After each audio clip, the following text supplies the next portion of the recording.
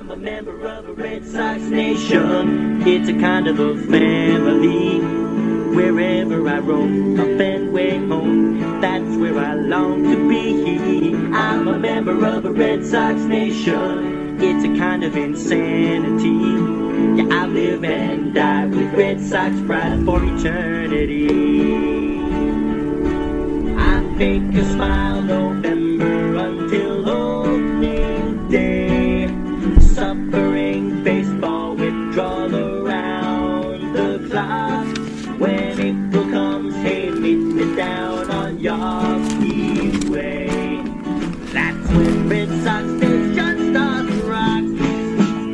I'm a member of a Red Sox Nation. It's a kind of a family. Good evening, everyone, and welcome to the first ever episode of the Benny and the Bets podcast, covering Boston Red Sox baseball. For everyone staying up late on Periscope, you can find the podcast right now just on SoundCloud and iTunes. I will hopefully have it up and running on Spreaker, Player FM, and iHeartRadio within the next week or so, so just bear with me on that.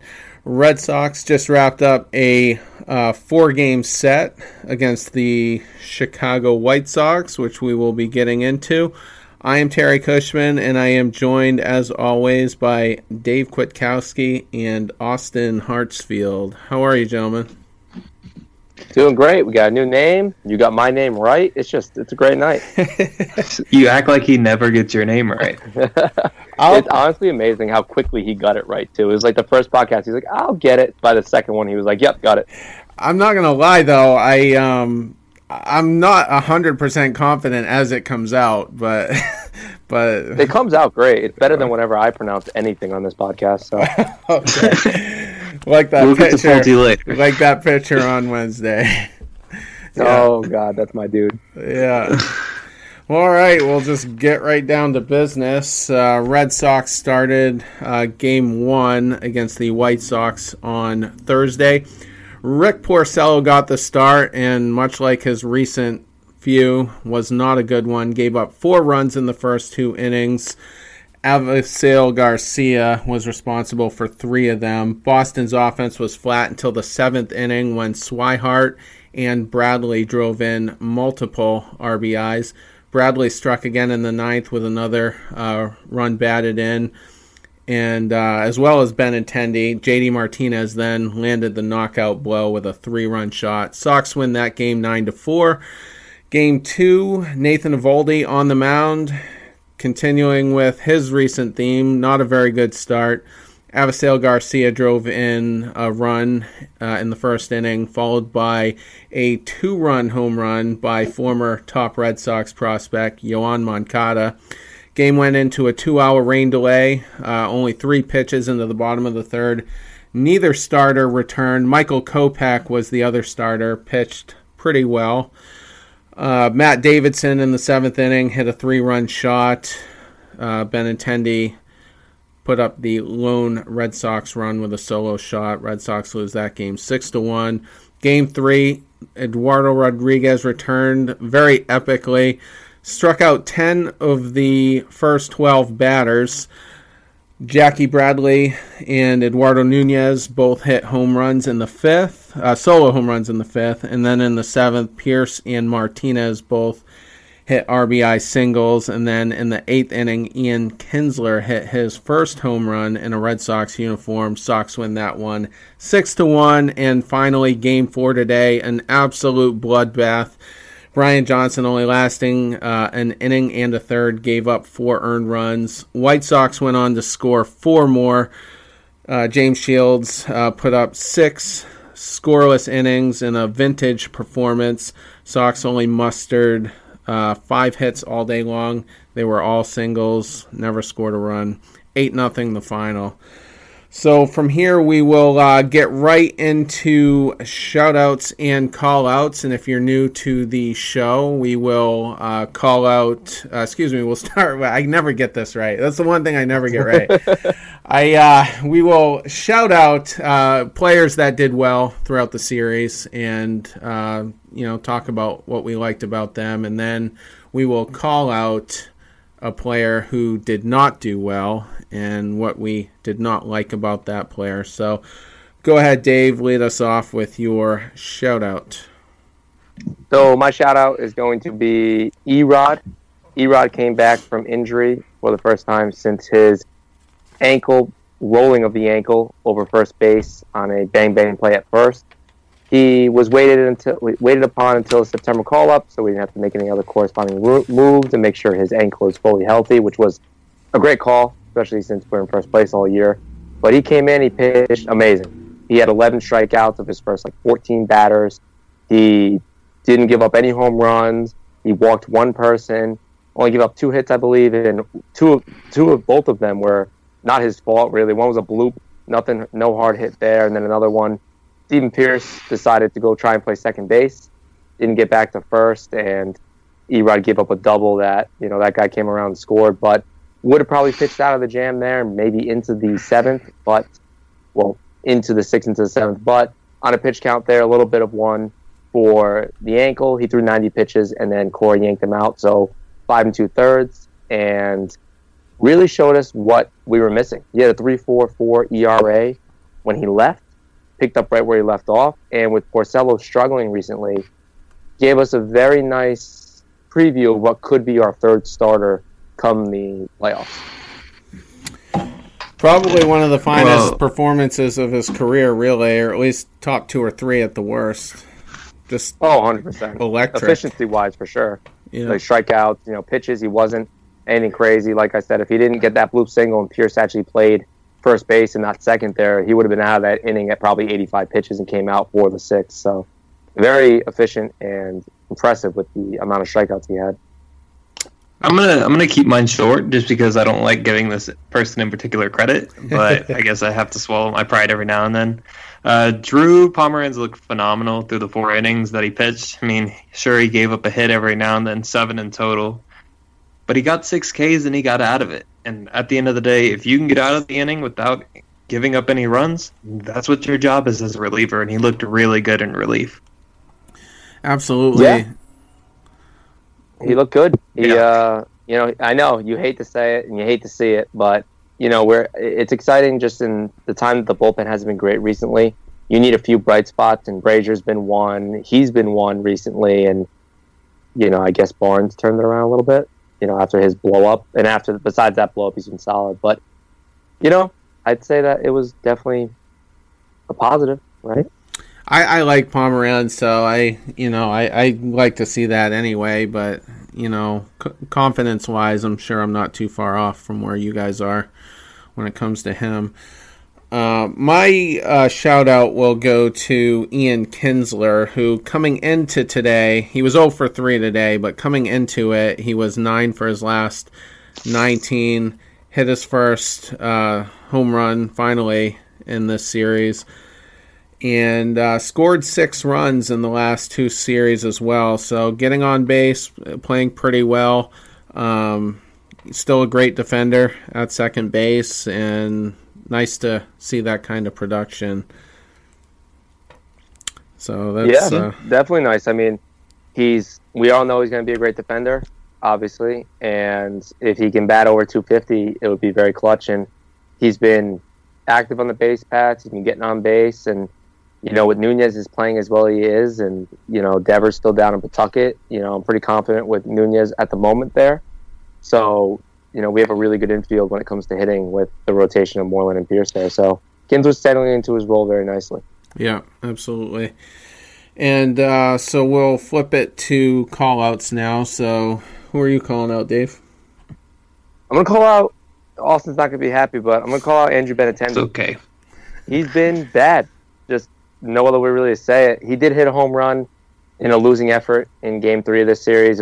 He even surprised himself. It looked like it was going foul, nothing crazy, and snuck inside the pole. But other than that, Not a good series at all. His average is under 290 on the year now. In his last 7 days, he's batting 143 with only 2 walks in 21 at-bats. He's hit 1 double, 1 home run, and only has 3 hits during that span. So, not great, obviously. He had a couple hits today, I think, or in his career against Shields, he had 1 or 2. So no, he didn't play today. That's right. He didn't. Oh, that's his career. His career against Shields was He's only 2 for 2 against Shields with a homer. Yeah, that's why. He didn't play against Shields today, but he had good numbers against him. But he didn't play because he's been so bad. So he needs to step it up. We had Mookie. We called him out the other day. He's turned it around, been on fire again. So hopefully Benintendi can do this. We have Atlanta coming up, so we're going to need him to play well, especially with no DH. So we're losing a batter already, so we need Benintendi to get back to his Benny Bicep ways. So we all knew that Brian Johnson was pretty bad in the first inning, but I guess I didn't realize how bad he was. I mean, he's got a 6.75 ERA in the first inning of any game that he's played in, which is ridiculous. And he's got a 3.77 any other inning. Did not look good. I mean, he barely goes in. He goes an inning and a third. That was it. Gives up 4 runs, 7 hits. Nothing was really working. Not the curveball, not the fastball. He couldn't locate. It was just a bad showing from BJ. Basically, what we thought would happen the past couple months, it finally happened today. Yeah, and I'm actually going to get into him in a little bit, but definitely one of his worst starts, all year long. So yeah, we were waiting for it. We were saying for a while we weren't going to be upset if he had a bad start, but when you have this bad of a start, you got to be a little upset, right? If he gave up 4 earned runs over 6 innings or 5 2/3, you'd be like, you know what, decent start. This is his bad start, but he had like 10 of 11 balls that were hard hit balls, and he got 4 runs in like an inning and a third, 2 innings. So can't have that. Just flat out not good. Absolutely. And getting over to my call out, I'm going with Rick Porcello right now. And with the emergence of Erod, you're kind of wondering where Porcello's postseason standing would be. We've all assumed Game 3. Maybe it gets knocked down a game. But in his last, 3 out of his last 5 starts, he's failed to go beyond the 5th inning. He's given up, in those 5 games, 7 earned runs, 1 earned run, 5 earned runs, 3 earned runs, and only he got a quick hook that game against Tampa Bay, and then 4 the other day. That's probably not going to get it done in the postseason, and we'll get into our bullpen as well, but we need guys like him especially to go 6 or even 7 innings, and he's just not getting it done. And in his last 3 starts, he's given up 6 hits, 6 hits, and 8 hits in his most recent start. So he's going the wrong way at the wrong time, and hopefully he gets it around, because we're going to need to be solid, in those Game 3s and 4s throughout the postseason, especially if Price goes out there and gives up what he typically gives up, or if Alex Bregman, beats the shit out of Chris Sale like he has, or whatever. But we need him to be a little bit more solid. We need him to be a John Lackey type guy who can at least keep us in the games. And right now, I don't like the way he's trending. No, definitely don't. He's been Erod the last couple of years recently, in the past month or so. He's got these spectacular games, like game against the Yankees and stuff like that, but the majority of them have been 5 innings, 4 runs, 6 innings, 4 runs, and it's not terrible, right? Absolutely not, but $21 million, top 3 starter, you need more consistency out of him. He just hasn't been consistent at all, and it worries me a little bit that we're in the month of September now, and this is where we need him to be. We need him to rattle off a couple of quality starts in a row, right? We need him to have 2 or 3 quality starts, even if it's 6 innings, 3 runs on the dot. Just show me some consistency, because the way Erod pitched yesterday was so dominant that lights out, and he picked up right where he left off. And if he's going to continue to pitch a 3.4, 3.5 ERA, that's a perfect 3-starter in the playoffs. And Porcello can be the 4, but if Sale's as dominant as he's been all year, and with the time he's missed this year and saved, you could pitch Chris Sale every 3 days and be okay. So Porcello's on the outside with the looking amount in of right rest now. he has. Yeah, exactly. I don't The thing know. with Porcello is you can always tell when Rick's going to struggle within the first inning, because if you see his sinker isn't sinking, that's when you know Rick is going to be struggling. And his sinker hasn't sunk for probably about what we would say 2 to 3 weeks, and it's reflected in the stat sheets. Yeah, and that's true. And it's like when it rains, it pours with him, and everybody's hitting him. And then in the first half of the year, in the first at least 2 months, maybe even the first 3 months, he had only given up 1 home run, and now it's happening pretty frequently. So that's another thing I could have mentioned that's a little concerning. And with Chris Sale, though, I don't know, and then we'll open it up for the general part of this. But with Chris Sale, I just don't know that they're gonna want to do it every 3 days with him. I've just read into it that they're gonna want a 4th starter, I would say. Yeah, I mean, it's definitely safe to have a 4th starter. I just think if Game 1 of the ALDS, he dominates, right? He throws 6 or 7 dominant innings, or even 8 innings. And Game 1 of the ALCS, again, 6, 7, 8 dominant innings, and Porcello struggles the way he's been recently.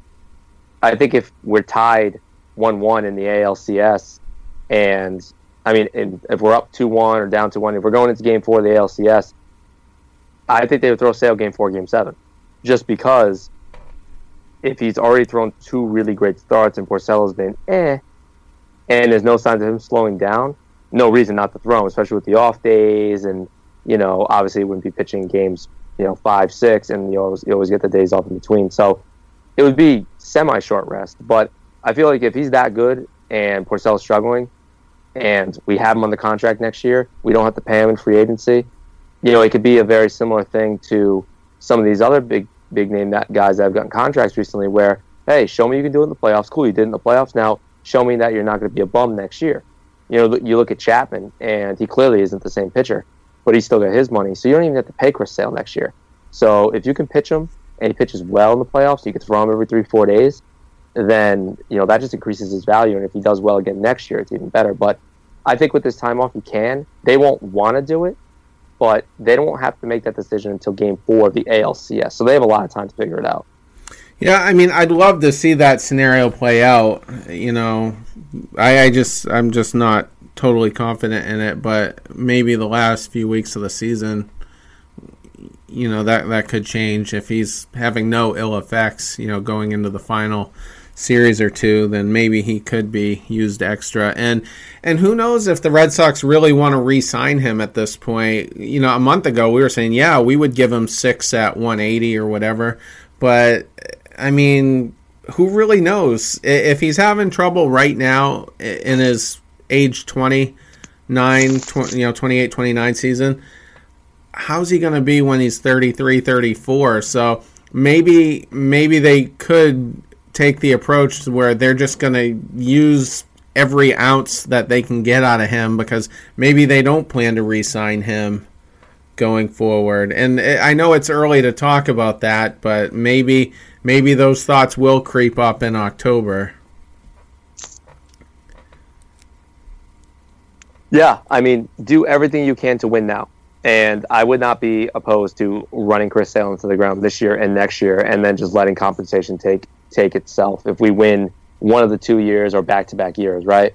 But if we're going for longevity and we're trying to keep the starting window rotation open, we do need him, so it'll be interesting. But as long as it's nothing in his elbow, I'm not worried about it. As long as it's not Tommy John, I'm not afraid of it, even if it is a little bit here and there, because you look at even the best pitchers that have been up and down, they've had injuries. And even look at Kurt Schilling, who had his ankle reconstructed before a game.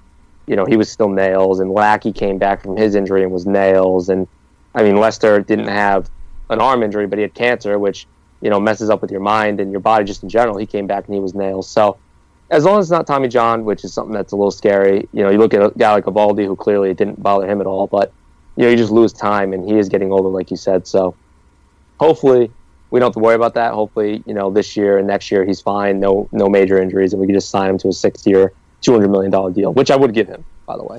He's worth it. Yeah, I'm back on the fence with it because I just don't know. I mean, if he put it this way, if we're going through this all over again next year, then I'm probably going to be totally against it, and I'm sure I'll be harping on that, quite a bit through September and October if he's having either a slump or he has to be shut down for a prolonged period of time. So I don't know. I mean, and that's a little far off. We are worried about now, and if they give him the Chapman treatment from a couple years ago with the Cubs where they didn't have any intention to re-sign him and just went for it, no matter what, at all costs, so be it.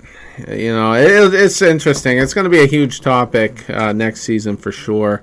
Also, though, speaking of Sale, we got to see firsthand Michael Kopech, and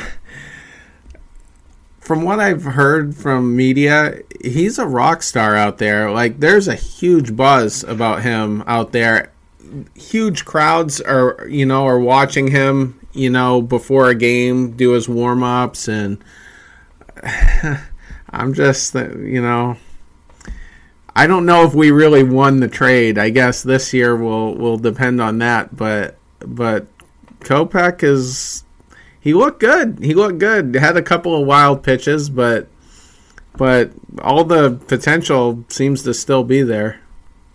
You're going to have a couple wild pitches when you throw it 101.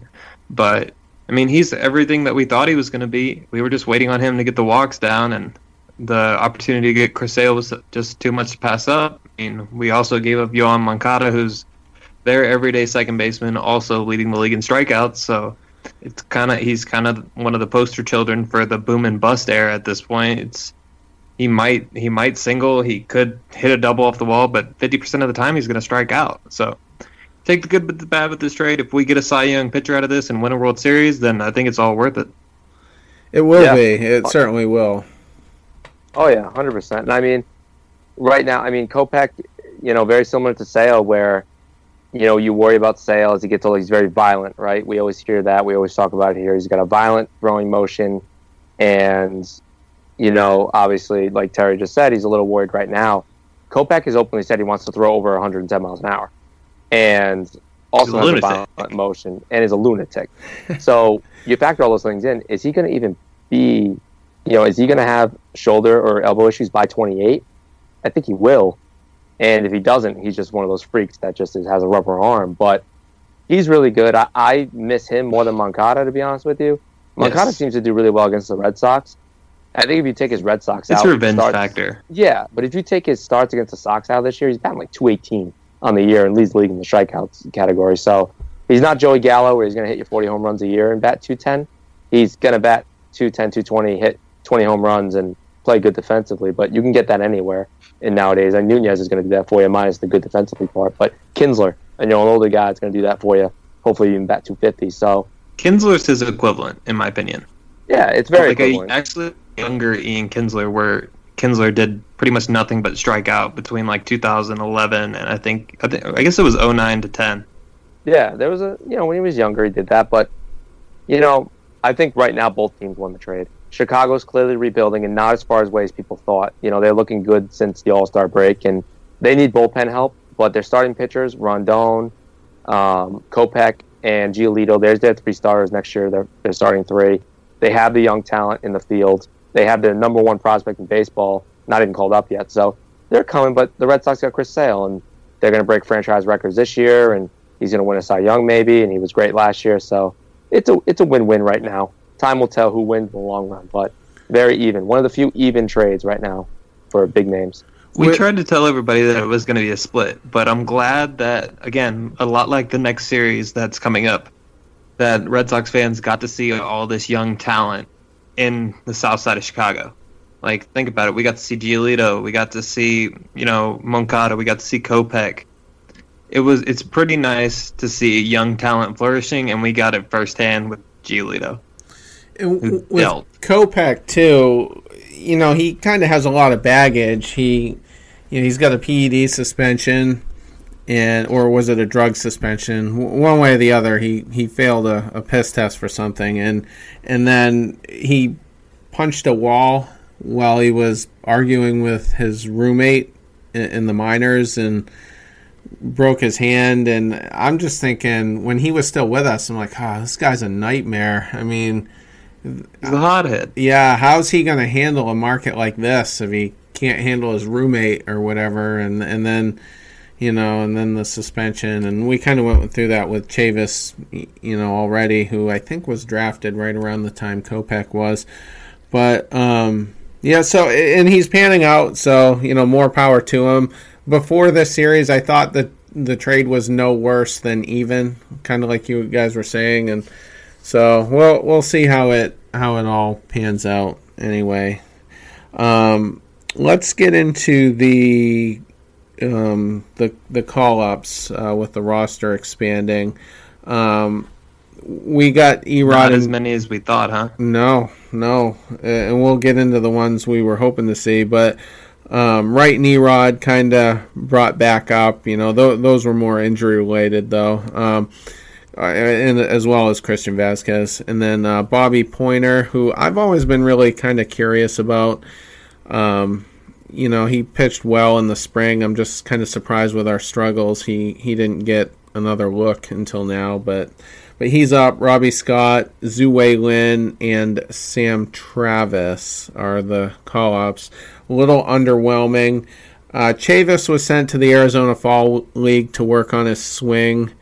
No Brandon Phillips, which is a severe disappointment to me.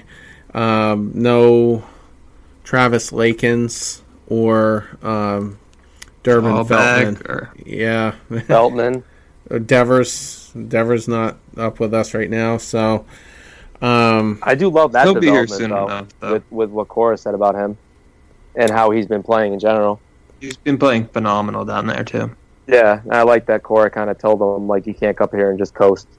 I do like that. Who are you? I missed who you mentioned there. What player? Well, I said they didn't call up Feltman yet, which obviously I it's a disappointment for me. But I was saying Cora said to the media that the reason Devers isn't up right now is because he's just not good, and he's going to go with the better option. He hasn't been playing well, and Devers flat out needs to play better. Okay. Yeah, so I love that he kind of called him out a little bit there, and he's been producing in Pawtucket too since game one that he's been back. So I like that Cora is not pulling the old. As much as I love Terry Francona, right? My biggest gripe with him was you can't lose your job to injury. That was Francona's This is the biggest thing. bullshit thing in sports. Like Tom Brady, it happened to Drew Bledsoe twice. Yes, it did. And I like that Cora's not doing that because the third baseman job is Devers, right? From the start of the year, and if Devers didn't get hurt, then at any point he still would be here. But I like that he's flat out saying, listen, Nunez is hot, and you weren't playing well. So we're going with Nunez, and when you play better, and if Nunez slows down a little bit, then he'll come up. So I do like that. Yeah, and I mean, not just the performance right now, but the veteran presence of Nunez, and he's played a solid third base. I mean, has he made an error? I don't. He's made a couple throws that could have been errors if it wasn't for Moreland or Pierce, but honestly, he's much better at third than he is at second, and I've said all year that makes no sense in my mind, and I hate that, but it's true. He's better at third base than he is second defensively, so he's still a liability, but not as much as a liability that he was at second, where it's just useless. And he's decent over there at third. Not as much of a liability as Devers is as well, so yeah, 100%. He would be throwing errors. So that's comforting that we kind of know what the deal is over there. Brandon Phillips, though, I mean, I don't know why he wasn't called up, because from an offensive production standpoint, he could be the second best infielder offensively. I mean, I think he would be a little bit better than Nunez, and then better than Kinsler, I would say, and better than what you're getting out of first base right now. Moreland was hitting down around 200, and Pierce did get a couple of hits this series, but he was something like, I think, 230 or so in his last 30 days, so not a ton there. And I just feel like it was worth a look anyway. And he's not even up with the club. Yeah, I agree with you. I would have liked to see Chavez up here. I would have liked to see Phillips up here. Obviously, Feltman, I think, needs to be up here. I think some of the other relievers maybe as well. But my thinking of it, and it's like the half glass full type thing, is that we're waiting till the homestand because we're going to see how a couple of these guys do so far and see if people start to struggle. / you're going to take these guys from Pawtucket all the way to Chicago for like a day and then ship 8 guys down to Atlanta for 3 days and then back up to Boston. So I think it's more of see where people are, see how they're doing, see what the need is, and then when we get back to Boston, they'll probably call up more people because it's much more easier for the players and for the coaches and everybody involved just to kind of be only an hour away in Pawtucket and kind of see like, all right, you know what? Kinsler, struggling a little bit. Let's get Phillips up here. Or Nunez, went 0 for 12 against Atlanta. Like, we'll get Phillips there, or Chavez up, or something like that. So, well, Chavez is over in the fall league, but you know what I mean. I think that hopefully they're just kind of taking their time with it. They do have September to kind of mess around. So, just to get through some of their stats right now, I was really surprised to see Robbie Scott had a 1.86 ERA and 45 relief outings down there because he did not look good in his brief stint earlier with the Red Sox. So I guess we're going to get some looks from him. Did he pitch today? I was kind of in and out for the game. Yeah, he pitched today. Did he give up a run? He did. Okay, yeah. He did. Classic. I saw him warming up, but like I said, I was fading in and out. And the sad part is, like, if he was productive, if he can be a good, solid person in this bullpen, he answers the lefty question, and it would solve a lot of our problems. But he's Robbie Scott, so I don't think that he's going to be that guy. Right. Well, we'll know for sure here in another couple weeks, but he did not give up an earned run today. That was Cuevas. Cuevas gave up 2, and Velasquez gave up 1. So Robbie was the only good one. Oh, yeah, okay. Actually, Cuevas was actually really good. He gave up a solo shot to a guy, and at one point, every single batter he retired was via strikeout. Yeah, he had 5 of them. 7. Yeah, he had like 6 or 7 strikeouts. Oh, 5. Yeah. At one point, he was at 5, or I thought 6, but. He pitched very well coming out of the bullpen, too, in his first start. So it was nice to see. He had some solo shots, but it wasn't like he was loading the bases up and stuff like that. So that was good to see, at least. We know basically what Zue Lin is. I mean, he's just a career AAA player. Yeah, I don't know why Phillips didn't get the call up over him. Right. That confuses me, like, from the start. I feel like Phillips should have been up over him, and I think even Sam Travis, like, I'd rather take Chavez. Like, we have a logjam at first base almost. Yeah, we do. And Pierce is literally in there just for lefties. I think this year, going into the game he started, he was batting 400 this year, they said. Or like 400 recently against lefties. Like, he's been amazing against lefties. And, like, that's why he's there. So we know what we're going to get out of Zue Lin. He has 45 ABs and he's only hitting 178. Yeah, his first week will always be solid, then he'll drop off dramatically. With Pierce, he does just enough. It's kind of fool's gold because he does just enough the first week to like kind of convince everybody and get all the the quick people to jump on the bandwagon quick, and the fans get attached to him. Yeah, I mean, 100%.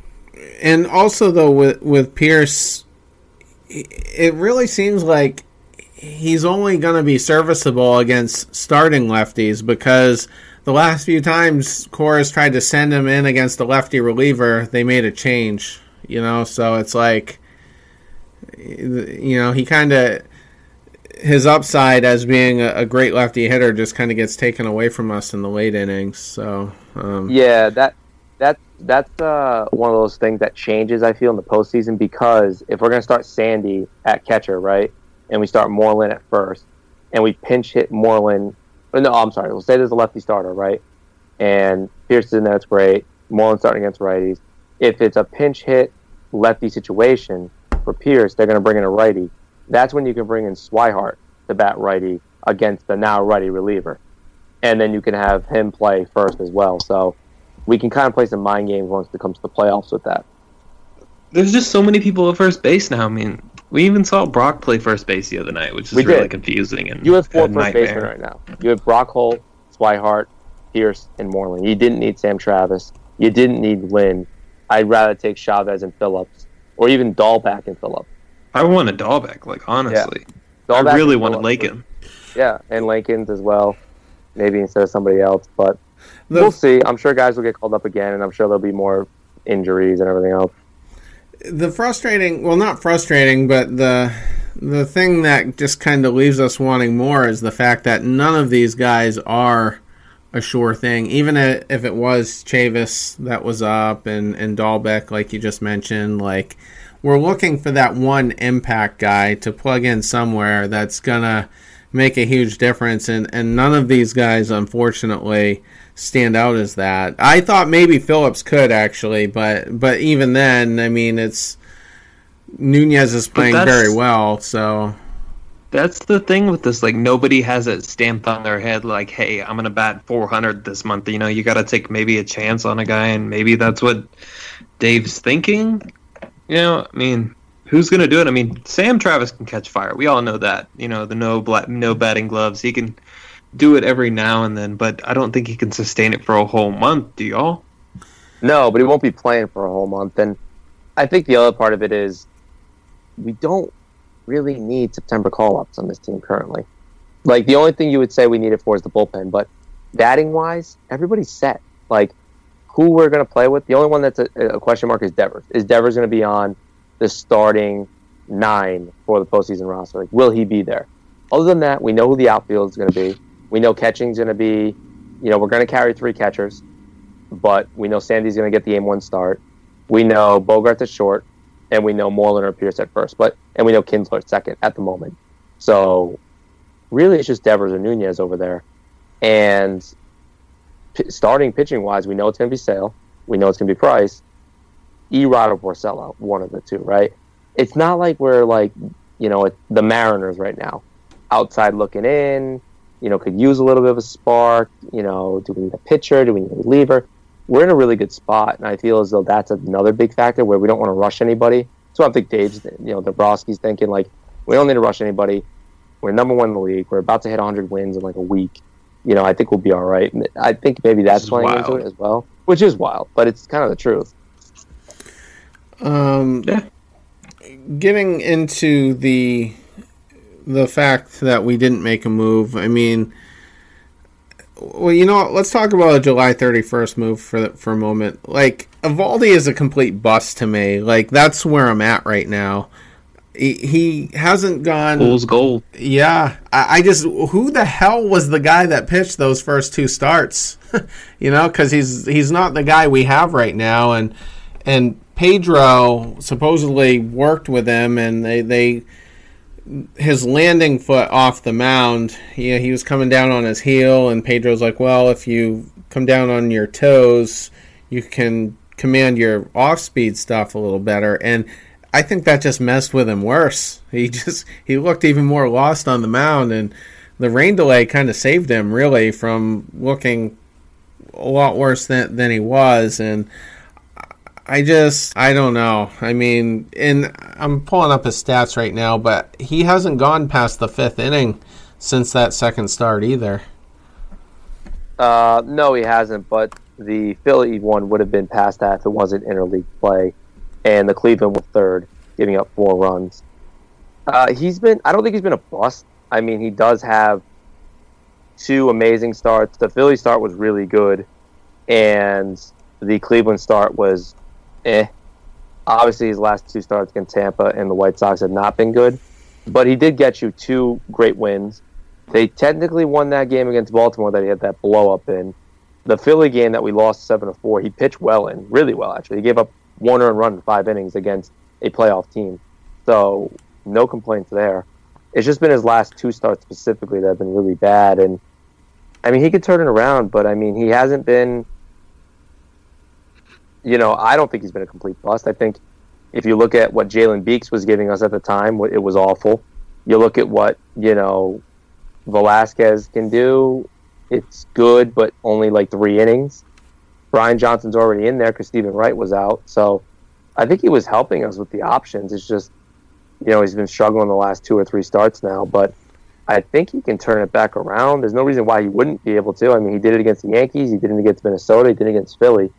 Why can't he do it against, Baltimore and Toronto that we have coming up? So, I mean, we can say that, but with a lot of those last 4 or 5 starts,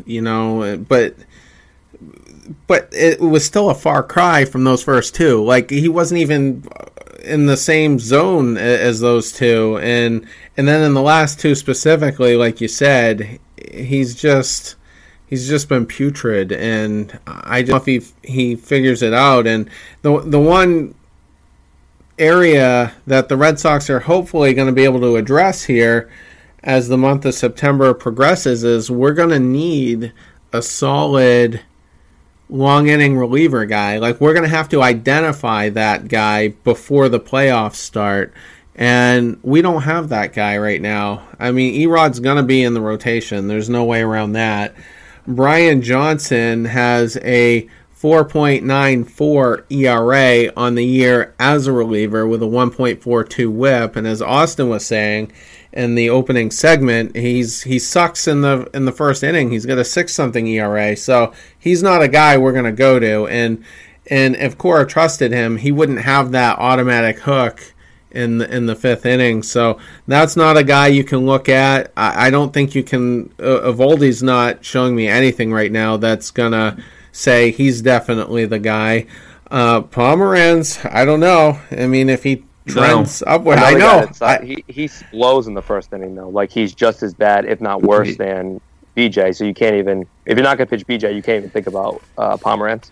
Well, I don't think so either. But I mean, he at least showed us something in his last outing, and we still do have a month, but the point I'm making is there's nobody right now, and we need that one guy.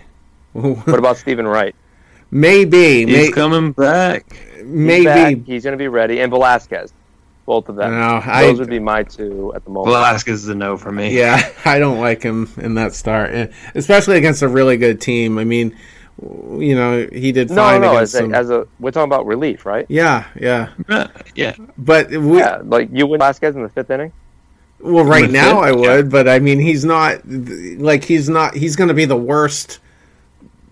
That's long reliever. I thought we were talking about the 4th starter.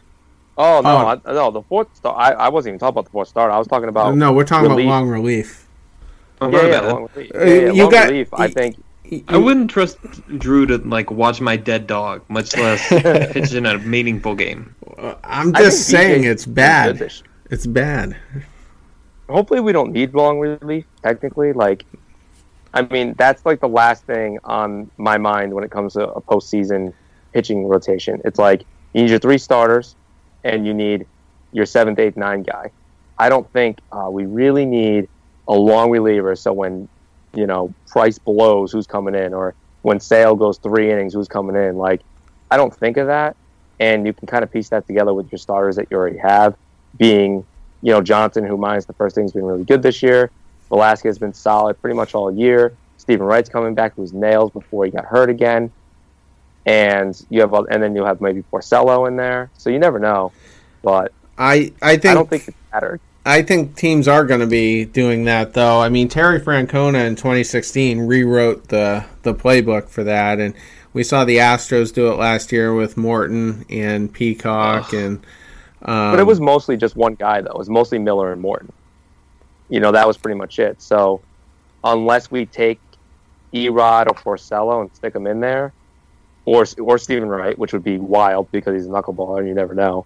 Can you imagine that? It would be crazy. The problem is, if it's off, it's really off, and you're just completely screwed with Steven. Yeah, and I love Stephen Wright, and if that works, awesome, and we might get a better sense of that. But his durability is key as well. And that surgery he had, with the cadaver, the restoration or whatever. Dave's a lot more well versed with that than I am. That's not really a common surgery that's been done. It's relatively new, especially in the knee and with athletes. I mean, and so it's just a big question mark right now. And the weird thing about Wright is, when he does get injured, he falls off an immediate cliff. Like, he goes from looking brilliant, basically pitching almost a complete game,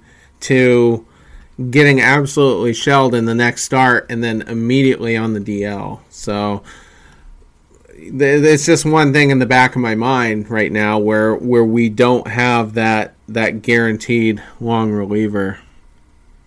Yeah, we're going to figure that out in the next month. I think right now, if we need a long reliever, like it's a playoff start tomorrow, it would be Brian Johnson. The reason he comes out in the fifth inning every time is because he's bad after teams get a couple looks at him. So that's the third time through. Exactly, the third time through. But if you throw Brian Johnson out in the fifth inning or the sixth inning for 2 innings, I think he'd be very efficient. Same thing with Velasquez. I like BJ over Velasquez for sure. The good thing about Stephen Wright is that A, he's a knuckleballer, so his arm's fine, but B, arm injuries. So we have a month to basically see, and they're going to use them just like they did at the start of this year, where that was kind of like just when I joined the podcast, which was like he was coming in 2 innings a night, an inning a night, 3 innings every other night, whatever it was. And I made the case to, hey, if he's doing this, get him in the rotation. He helps more there, which he did, obviously, until he got hurt again. So they're going to take it easy and see how he does. Now, do I think he needs to be in the postseason rotation? No, I don't think so. I think we have enough for that. But if his knee shows up, holds up, if his knee does, he can pitch every other day in the postseason. And we don't need him to pitch the 7th or 8th inning. He's just strictly there for if someone can't make it through the 5th or 6th inning, which at this point, I feel pretty confident that Price and Sale are going to make it through the 5th and 6th. So a long reliever at this point is going to be for probably 2 starts, which would be Erod for sure, and Porcello at this point, which is he's getting 5 and 6 there. So Stephen Wright in Game 3, maybe Game 4, an inning or 2, I think that's very possible. Like I said, if it works out, then that would be great. I like his stuff, and it's a really violent knuckleball, more so than Dickey or Wakefield. So hopefully it works out. But don't forget, though, Johnson in the first inning, as we said, an ERA over 6. So, that's that would make me really nervous. But yeah, that would be. But I feel as though before he became a starter for us in the rotation, like more than just a spot start here and there, he wasn't getting as beat up in the first inning of relief. You know what I mean? Yeah.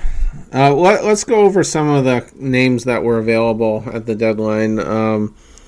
Francisco Liriano, Gio as well, and is it Jerry Blevins, the Mets pitcher? Yeah. I'm not as familiar with him, but we didn't make a move, and a lot of people the vibe was guys disappointing. That you want to make moves for, though, in my opinion, at least.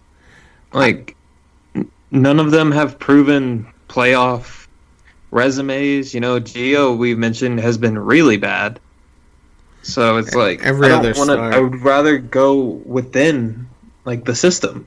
I agree. I think the moves are made in single A, double A, and triple A right now, and just getting Workman and guys like that back on track. That's what I think. I don't think we needed to go reach for a bullpen guy. We didn't need a starting pitcher, because everyone's coming back apparently with Wright and Erod, and we didn't need a bat because we have the bats down in AAA right now, and Phillips, Chavez, and Dahlback. So we're not in the same position that Oakland is. Oakland needed to go out and get a starting pitcher. They just put their ace and their number 2 on the DL.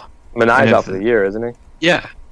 So they had to go out and have a Gio Gonzalez reunion. So that move made sense. Now everybody else, nobody really made a move. Well, with Gio, I don't think the cost was going to be high. I didn't see what he ended up going for, but he has not been great, and he is in his walk year, so there's no long-term controllable value there. But, I mean, where we just got done talking about we don't have that long reliever, maybe a role like that might have emerged for a guy like Gio or Liriano. And from what I read, Liriano has been absolutely killer against lefties, which is, we're looking at Robbie Scott right now, possibly taking on that role. So, and Yeah. So I don't know. The vibe on social media seemed to be that Dombrowski needed to do something, and nothing was done. And Liriano was the hot name amongst the beat writers in the final 24 hours. And Red Sox media, Red Sox social media is always in turmoil. Like, we should know that first and foremost. Like, the sky is always falling, and the Yankees acted like the sky was falling, making 3 separate moves. Yeah, I mean, I truly think that this bullpen can figure it out, and there are many options within that they can explore in the next month, call-ups and stuff like that to get it going. And this bullpen is very good pre-All-Star break. It was one of the best, if not, it was a top 3 in the MLB. And there's no reason it can't get back to that. There's no reason that a Brazier or Thornburg or Kelly can dominate the 8th. Kimbrel, and then you just need a 7th inning guy or 6th inning guy. I think Kelly's almost there too. I think he's like really close to being back to where he was pre-All-Star break. Yeah, I mean, he's looked good, and if Erod goes 5 innings in Game 3 of the ALDS, and you bring in Kelly for the 6th, and then you clean bases, you bring him in the 6th. You could make him go into the 2nd, into the 7th, and then bring in somebody else, a Thornburg, anyone. And then you have Brazier for the 8th, and you have Kimbrel for the 9th at this moment, like right now today. So that sounds good to me with all the call-up, with guys like Workman and Pointer and all these random specialists and Walden. And, I mean, Walden hasn't pitched much this year, but you know what I mean? Like, these guys are there, and, and Robbie Scott, you have all these guys. You're going to use them, and even honestly, even a Pomeranz, you never know. Like, we don't know now, obviously, but there are a lot of names in this bullpen that have had a lot of success earlier this year and recently too. So, and Matt Barnes and Hembry, who, they're still there. Well, they exist. Their ERAs are above 5 though, and Barnes above 6 since the All-Star break, and Kimbrel as well. No, they need to get together, but they were so good pre-All-Star break that there's no reason they can't get it back together. Yeah, but they haven't been perennially good. They've been okay, at times coming into this season. And I think, whether we say this fan base is just absolutely rabid, I mean, we definitely improved the least of all the other teams at both trade deadlines. Because, like I said, I mean, we're not getting much out of Eovaldi. He's a big question mark. I mean, maybe he gets it together. Who knows? But we haven't really got much out of him. And Kinsler is okay. I mean, eating up. But what else? I mean, so many other teams made bigger, more impactful moves, and we're essentially the same team as we were on March 29th when the season got going. So because they had the capital to make those moves. Like, we're struggling, and I think that we have probably 6 really good players in that prospect system, and I don't want to give up any of those guys to go out and get a guy who might be another Eovaldi and might not be the answer. Well, how much better would you feel though right now if Cole Hamels was on this staff? I just don't think we don't have the capital for that though. We don't have the system. Like, we weren't going to outbid anybody. Yeah, I wanted Cole Hamels from the start, but we couldn't get him. He also had a no trade, and he wanted to go to the Cubs. So that's kind of a reach of a question, because obviously I would have wanted Cole Hamels, and he was traded for nothing though. Yeah, but he didn't want to come here. He wanted to go to the Cubs. He had a no trade, so he waived it to go to Chicago, where he knew he would play, and he went to an easier. He went to the NL, where it was much easier than the AL. Comfortable. and he's comfortable. So he didn't want to be in Boston, or else he would have been in Boston.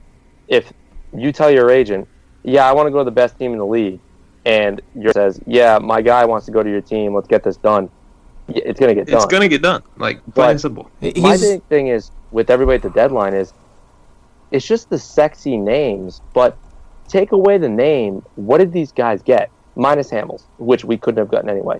Josh Donaldson sucks. He blows. He's not even ready for Major League Baseball. Not even ready for baseball.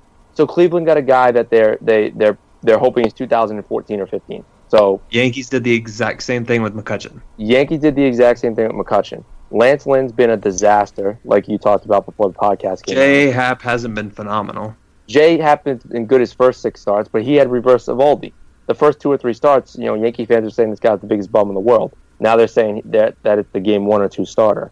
Here's a quick question. I'd have taken him the whole time, but what do we think about the McCutchen deal? Does that tell us more about Judge's health, or what do we think? He'll be ready to start October. Won't be 100%, but he'll be able to play.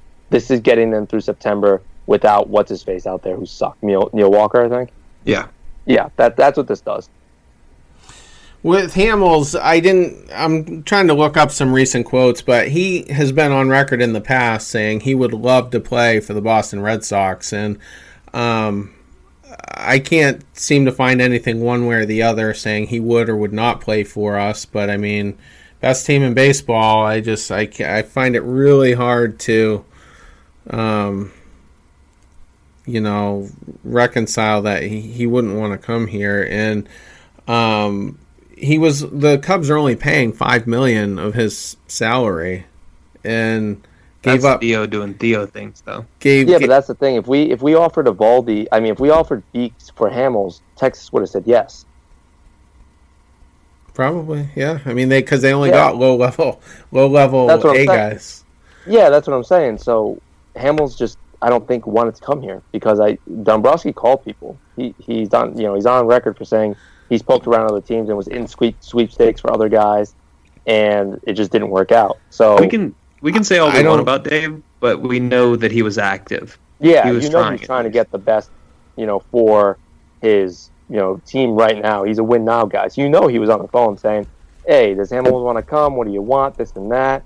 And what if they were saying, "Yeah, we'll give you Cole Hamels. Give us Blake Swihart." No shot, right? Okay, put the whiteout down.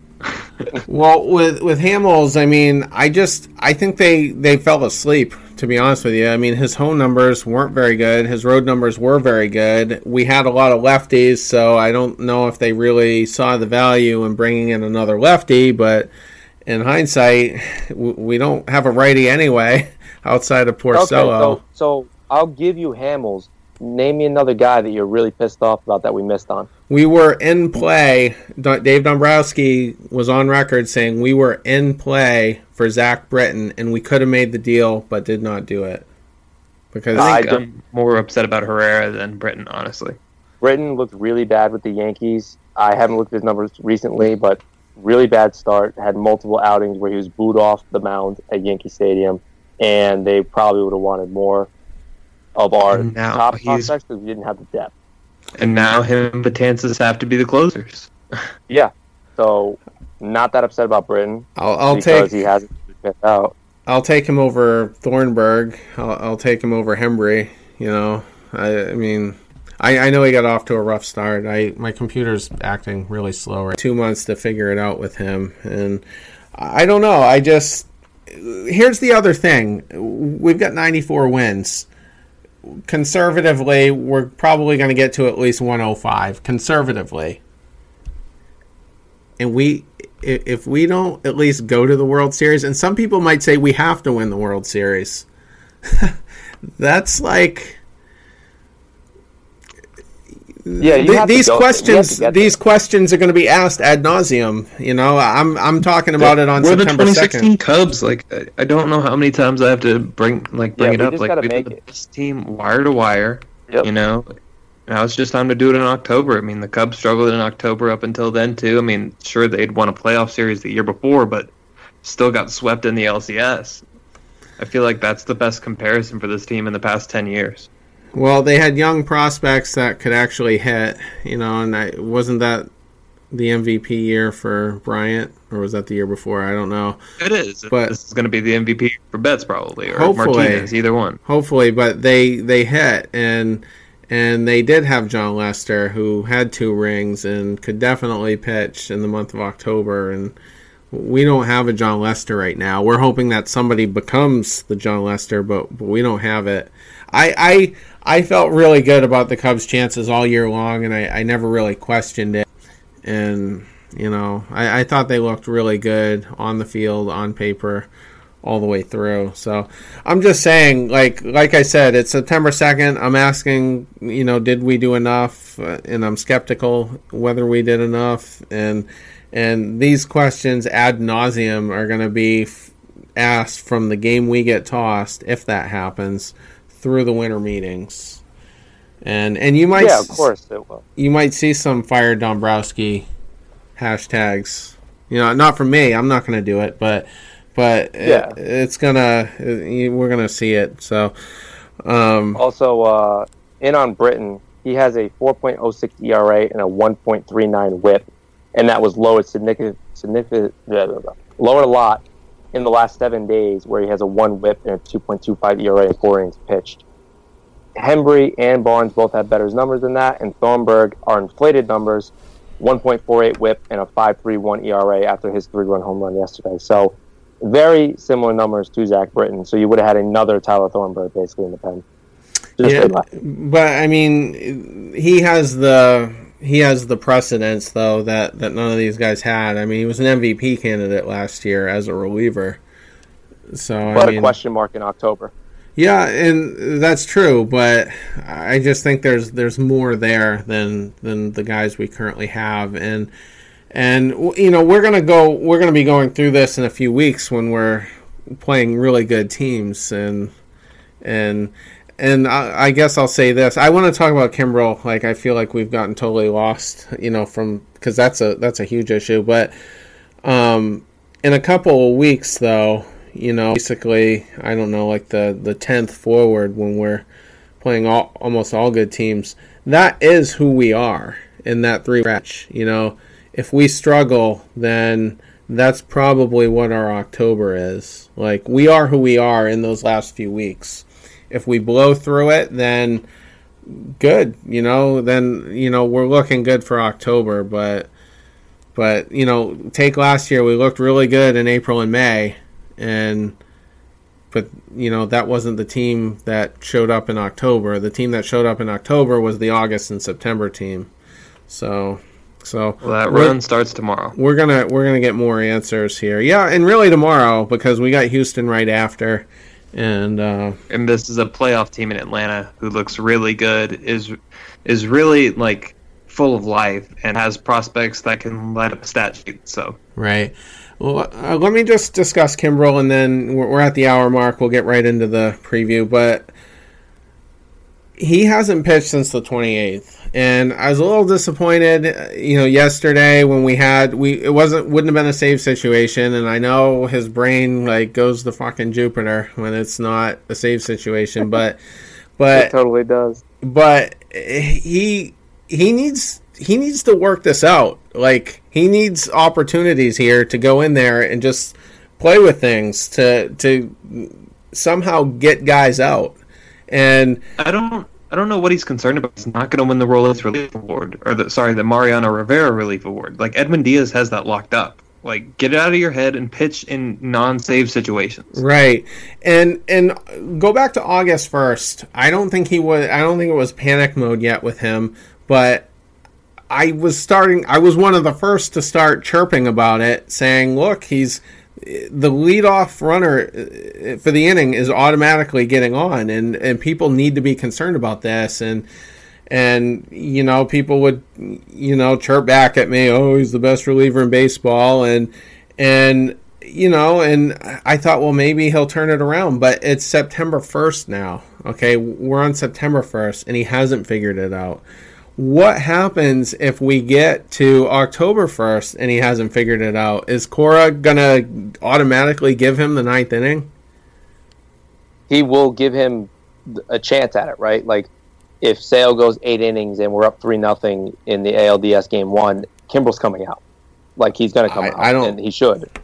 Well, I'm not comfortable with that at the moment. And I mean, if he has the same month with an ERA over 5 for the month, I think Cora has to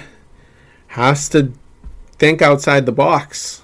I don't want to. Well, in his last couple weeks, he's been really good. His last 2 weeks, 2.5 weeks. Yeah, well, he did have 3 scoreless, maybe even hitless starts before the most recent one where he blew the save.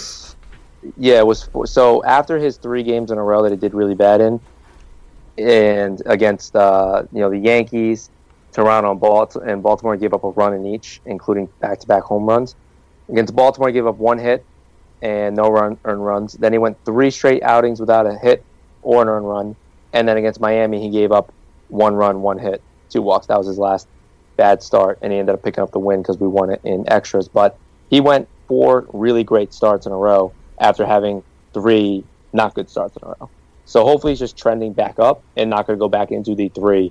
But you got to go with who got you here. If the playoffs started tomorrow, I want Craig Kimbrel in there for the 9th inning. If they started tomorrow, but they don't, and like I said, we got a tough schedule coming up, and he's a choke artist in his two lone playoff appearances. We went home last year because Craig Kimbrel sucked in Game 4, and that was one of the reasons why, for sure. I mean, he's a raging head case. He can't pitch unless it's a save situation. And I don't know what this stat is now, but in 2016, as we were getting through like August, he in 18 out of 23 starts when he came in while the game was tied, he gave up the go-ahead run. So it's just, I don't know. I'm not a Kimbrel guy, and hopefully we don't waste any money on him in the off season. But I just not comfortable with him, and the past precedence isn't good. And I don't know. I would respect Alex Cora more as a manager if he said, "Look, I'm going with Brazier in the 9th inning." If Sale goes 8 and he wants to go with Brazier, I'm going to be a bigger Cora guy than I was before that game started. Yeah, I definitely wouldn't be. I would, but it bears watching, and we'll all be watching intently. When he does come in, especially to see if he can get guys out, via a swing and miss, because they're staying off his rising fastball, and the leadoff guy is getting on.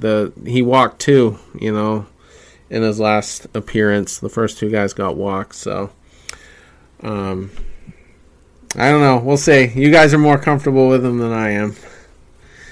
I just think he'll bounce back to his 40 innings, 1.17 ERA that he had pre All-Star break. I just feel like he'll bounce back to that. Well, we'll see. We'll get into the preview now. 3 games set tomorrow. My buddy Eovaldi starts against, is it Toussaint, I believe. Toussaint. The I is silent. Yep. And so I didn't do any advanced. He's in his last 3. Good. If he even has he pitched 3 starts. Oh, his second career start. So, yeah. So he won his debut, and looks like he only gave up 1 It was run. pretty good in that debut too. Yeah. Yeah. Who did he pitch against? The Marlins or something like that in his debut? I think so. Maybe. Yeah. I mean, he's a great prospect. He's one of their top prospects. He's one of their top pitching prospects in general. I mean, he's a good pitcher. We'll see what he does against a really good team. I believe he played against the Marlins last time, who obviously sucked. So, interested to see with that. And same thing, kind of interested to see what we get with Eovaldi. Do we get 5-6 innings quality start Eovaldi, or do we get 3 innings, 5 earned runs Eovaldi? kind He of a did. toss-up He did there. pitch against the Marlins. He only gave up 1 run over 6 innings pitched with 2 hits, 2 walks, 4 strikeouts, but against the Marlins, so we kind of take it with a grain of salt. But he's a good young prospect. We just got to see what we get out of Eovaldi. Yeah, we really do. I mean, we're very up. I think it's a very up in the air start. Honestly, I'm just gonna go flat out, give it to Atlanta just because Eovaldi's been bad recently. But Tucson could pitch shitty. I don't know. I'm just gonna give it to them just because Eovaldi hasn't shown me anything recently. So And here's the thing, right? With the set, I don't know that I really want to pitch to Ronald Acuna right now. everything low. Just I pitch know you around. can't be scared of somebody, right? But the kid's on fire. Yeah, he's gonna lead off. I think tomorrow's a bullpen day. Basically, I think if Eovaldi gets through 3, without giving up at least 4 runs, then good. But I have no confidence in that guy, and he hasn't had more than 5 strikeouts either. I didn't mention that he's never struck out more than 5 in any of his Boston starts so far. So, Yeah, he's a pitch to contact pitcher, which is Eovaldi crazy is, for sure. for a guy. Usually the guys who top out at like 90 or 92 are your contact hitters. He throws gas and doesn't strike guys out. Well, he relies on his cutter to basically jam people out and get ground balls. Yeah. Yeah. It's an interesting series. It's one of these series right now that if we lose it 2-1, I'm not going to be in panic mode because we got Eovaldi pitching tomorrow and we don't have a starter for Wednesday. It's an extended view because I think that this team is better than Philly. They are. They're going to win There's the a question division. at this point. Atlanta's More young gonna win the talent, division. more energy. I mean, better manager. I mean, obviously Terry doesn't like Gabe, but I mean I'm a big Snitker's Gabe been guy. really good, and it should be exciting for sure. I do like Snitker. He's an old guy, and he's kind of defying the trend of, young managers, and kind of won the job in a way. And I like to see that. And it's not that it's so much that I don't like Gabe. It's just I hate hardcore analytics, and I guess that's kind of why I do like Cora. And I know I complain a lot, but I do like the fact that he's not a hardcore analytics guy. And He's old school. Yeah, Boston, doubled their analytics department in the off season, but that was the focus of that was mostly on like defensive alignments and whatnot, and that's why we're seeing the cards come out of their back pockets in between at bats and stuff like that. And that stuff I'm all for. That's great, but I'm not bringing out Heath Hembry against, like Giancarlo Stanton because he struck him out 4 times in April and May. With the way he's pitching now, that's a Farrell type, move. He would bring him in for that reason, even though Hembry has struggled. But Yeah, 100%. yeah, but Who pitches game 2? Rick Porcello game 2. So I'm kind of looking at that as Dave kind of said with Eovaldi. I just want him to show me something. If he can go 6 strong, give up 2 or 3 runs against an offense like Atlanta, then that would be great. And he's up against Sean Newcomb, who I think pretty much shut us down in the spring start. So He's also Yeah, a stud. So I mean, Yeah, but Yeah. we're catching Newcomb at a good time. He's absolutely sucked his last 4 starts. His last 4 starts, he's given up 5 earned runs, 7 earned runs, 0 to Miami, and then 6 earned runs. So he's been awful his last 4 starts, minus that Miami one. Catching him at a good time. So that's a good thing. I think the Sox take that game. I think Porcello will be a little bit better, and Newcomb's struggling because he just hasn't been good against anyone. He played Colorado, the Brewers, and Tampa, 2 teams that are playoff bound, maybe, and Tampa Bay, who's been on fire recently. So this is gonna sound so ridiculous, but like the most important at bat of the entire each game is literally the first at bat, because if you let Acuna launch one and get another leadoff home run, because I think he has 8 now, like you're already down 1-0, and you don't want to get down 1-0 and give this team more confidence than they already have. yeah, it's big. And on the flip side for us, we have Mookie Betts, who can do that as well. And because we don't have that DH spot, it's going to be tough to get runs to begin with. So we can't be down the hole. And game 3, question mark for us. We got Folty going for them, who has been great this year, just, wire to wire. So part of the reason that they're in the position that they are. Yeah, exactly. His last start, he gave up 4 against the Cubs, but prior to that, 5 great starts in a row with all under 2. So I'm going to give that game to them because I don't know who's throwing for us. Now, if Sale magically comes and throws for us, that's different. But I think they win this series 2-1. But I don't think it shows us who we are. I don't think it starts for pitching wise until we get into our actual rotation. Hitting wise, we have a DH. Yeah, not even that. Just hitting wise, we need to show who we are because we're playing everybody but an extra guy. But Mookie, Benintendi, Bogarts, JD Martinez, anyone that's playing there is going to be playing during the postseason. They need to hit. Our spot starter, Eovaldi, are not going to be pitching in the AL, and pitching at all as a starter. And Porcello right now will be the 4th in ALCS, so we won't even see him in the DS. So I don't mind pitching-wise. This is a strictly hitting and bullpen type of series for me. I don't care about the outcome. I just need to see some life from hitting and the bullpen. Question, who do you think the starting outfield is tomorrow? Is what's-his-face a lefty or no? Toussaint? Yeah. No, he's a righty.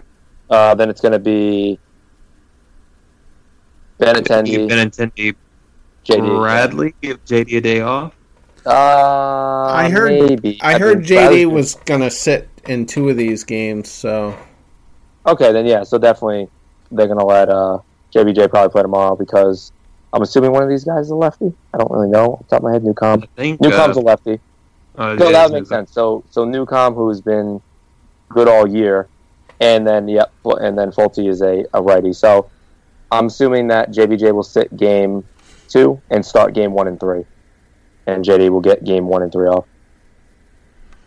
So it all depends on what happens tomorrow, and I think that they actually get to Toussaint. It's only his second start, and it's against a really good batting Red Sox team. You're not playing the Marlins again, so I think they get to him, and I think they take 2 out of 3 because I don't think that they win the 3rd start.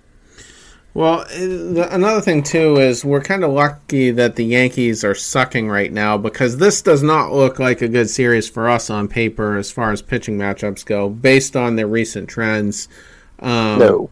So, it's nice that we have the lead that we have, and it looks the like... Yankees suck against the Tigers. Yeah, even if we were tied right now, the Yankees have Oakland coming up. Like, they could possibly get swept from Oakland. I'm gonna say this real quick. The AL East has the keys to the AL wildcard in the next week, basically. Yeah, they can control it. If the Yankees, if us and the Yankees manage to take care of the AL West teams, just take the series, it could swing it in a big way. Yeah, if we go out and sweep Houston and the Athletics sweep the Yankees, that's huge. Right? Yeah, then Oakland has... Yeah. Did Austin cut out there? I think so. Okay, well, you're fine now. You're back now. We're at that magic moment in the podcast where everything starts going to shit. Yeah. Well, 10 o'clock Central Time. That's right. With the Houston series, though, it sounds like Chris Sale's going to open, I guess, and... Price is going to start, so who else is in there then? Johnson, I guess? Yeah, BJ be in there for sure then somewhere. Yeah. So maybe 2 out of 3 at best with them, but yeah. Well, what do you think of this Atlanta series, Terry? Yeah, let's stay on the Atlanta series. Shit's all getting fucked up. I'm going to say we're only winning 1 out of 3. That's what I'm feeling. I think so too. Yeah. Yeah, we don't I'll be the optimist. No, be the opposite, because you know what? If we beat Toussaint, then we probably will win 2 out of 3. But I think we're going to win 1 out of 3. I'm not going to be upset as long as we produce with the bats. If we lose the game 8-7, so be it. With Eovaldi starting, and then if Porcello pitches well, whoever the spot starter is, I don't really care. But I'm looking forward to see how we hit good pitching again, and they got 3 good pitchers there, so I'm excited for that. Non-MLB wide viewers from the Red Sox fans' perspective, first view of SunTrust Park, by the way. Yes, that is true. I've not seen it yet this year. One last thing, though, and we'll just talk some MLB stuff and then head off, but I kind of want them to start Johnson against Fulte on Wednesday, because that would open up Porcello for sure on to make the whole Houston series an audition. Yeah, just to kind of get the matchups right, and so I don't know. And Johnson only went 1 1/3 today, so that should be fine. Yeah. So yeah.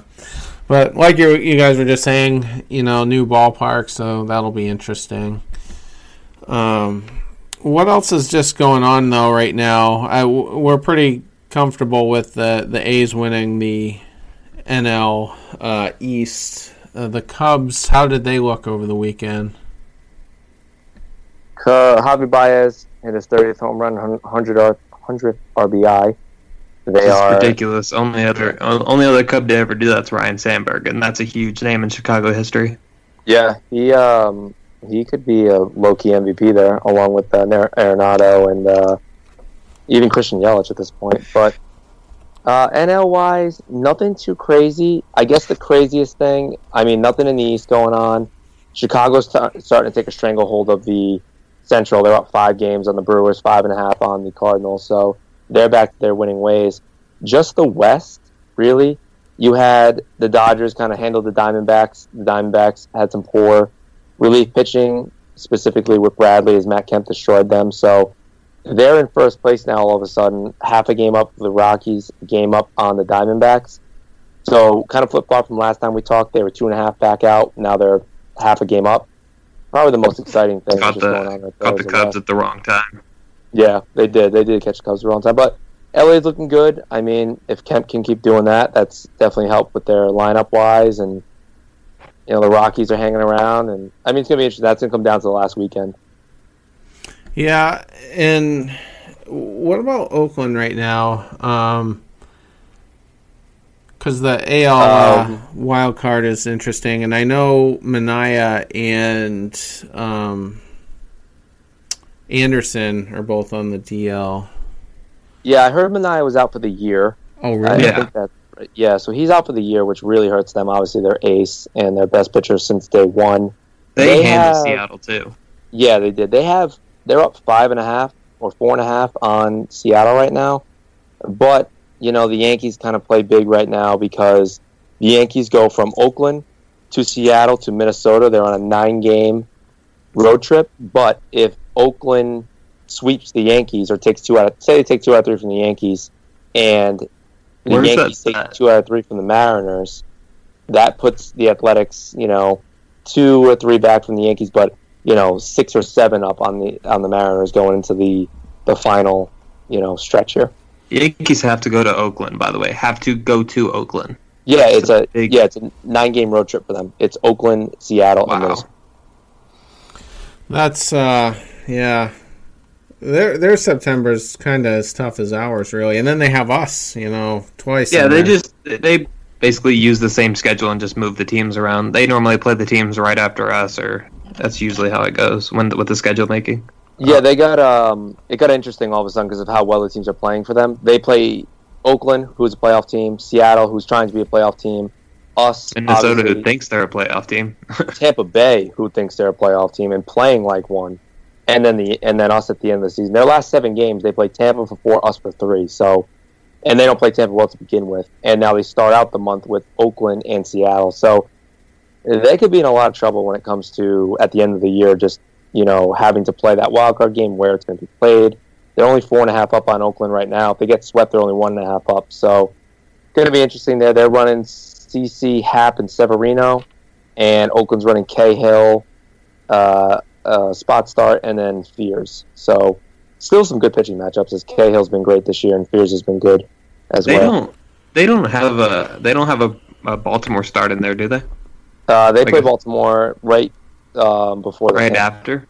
Is right at, they play us, Baltimore, Tampa, Boston to round out the year. Oh, okay. So they get a Baltimore in there, but they also. I was just making sure. I thought that was weird that they didn't and we did. Yeah, I skipped over Toronto and Baltimore for them because obviously, who cares? And the Indians have Miller back on the DL, but I saw on MLB Network that the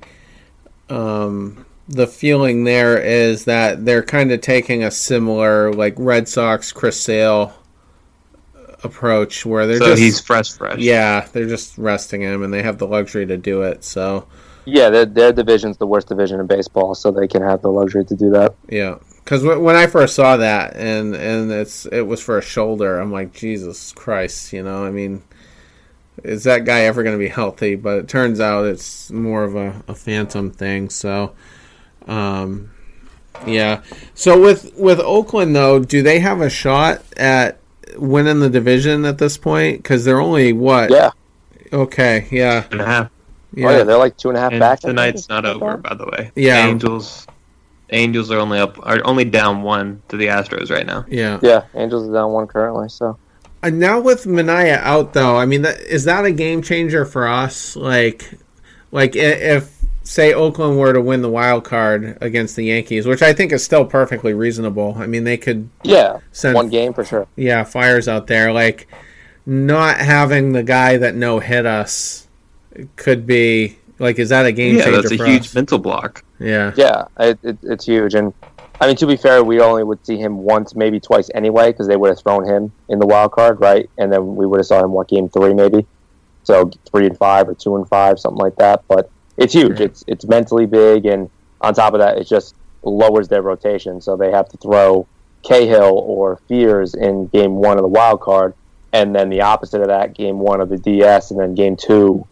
I don't even know who they're going to throw at this point. So, well, actually, Real quick tidbit: pitching the Los Angeles Angels right now, Jinny Tizawa. hey, there you go. They're screwed. Yeah. Anderson, his injury is not thought to be serious, and he could be back maybe within the week. So there you go. So game 1 wild card will be Anderson, and then if they win that, it'll be Cahill Fears as the 1-2 in games 1 and 2. I don't know which 1 and 2, but then you'll have Anderson game 3. So yeah, that's what you're looking at there. All right. I guess we can pretty much wrap it up on that. So, got some afternoon baseball tomorrow. Then we'll be back on Wednesday evening. All right. Sounds good, boys. Sounds I'll talk good. to you then. All right. Have Yes, a good sir. night, guys.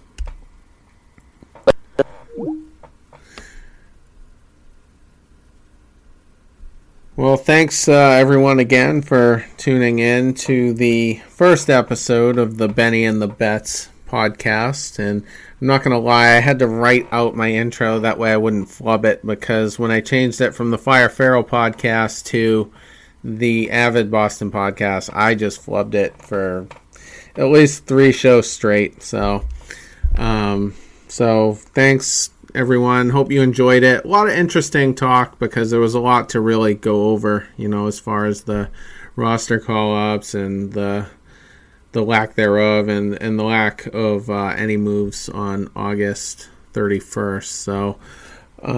So we'll, like I said, be back on Wednesday evening, and hopefully we do better than what a couple of us were just talking about would expect against the Braves. So 2 out of 3 would be great.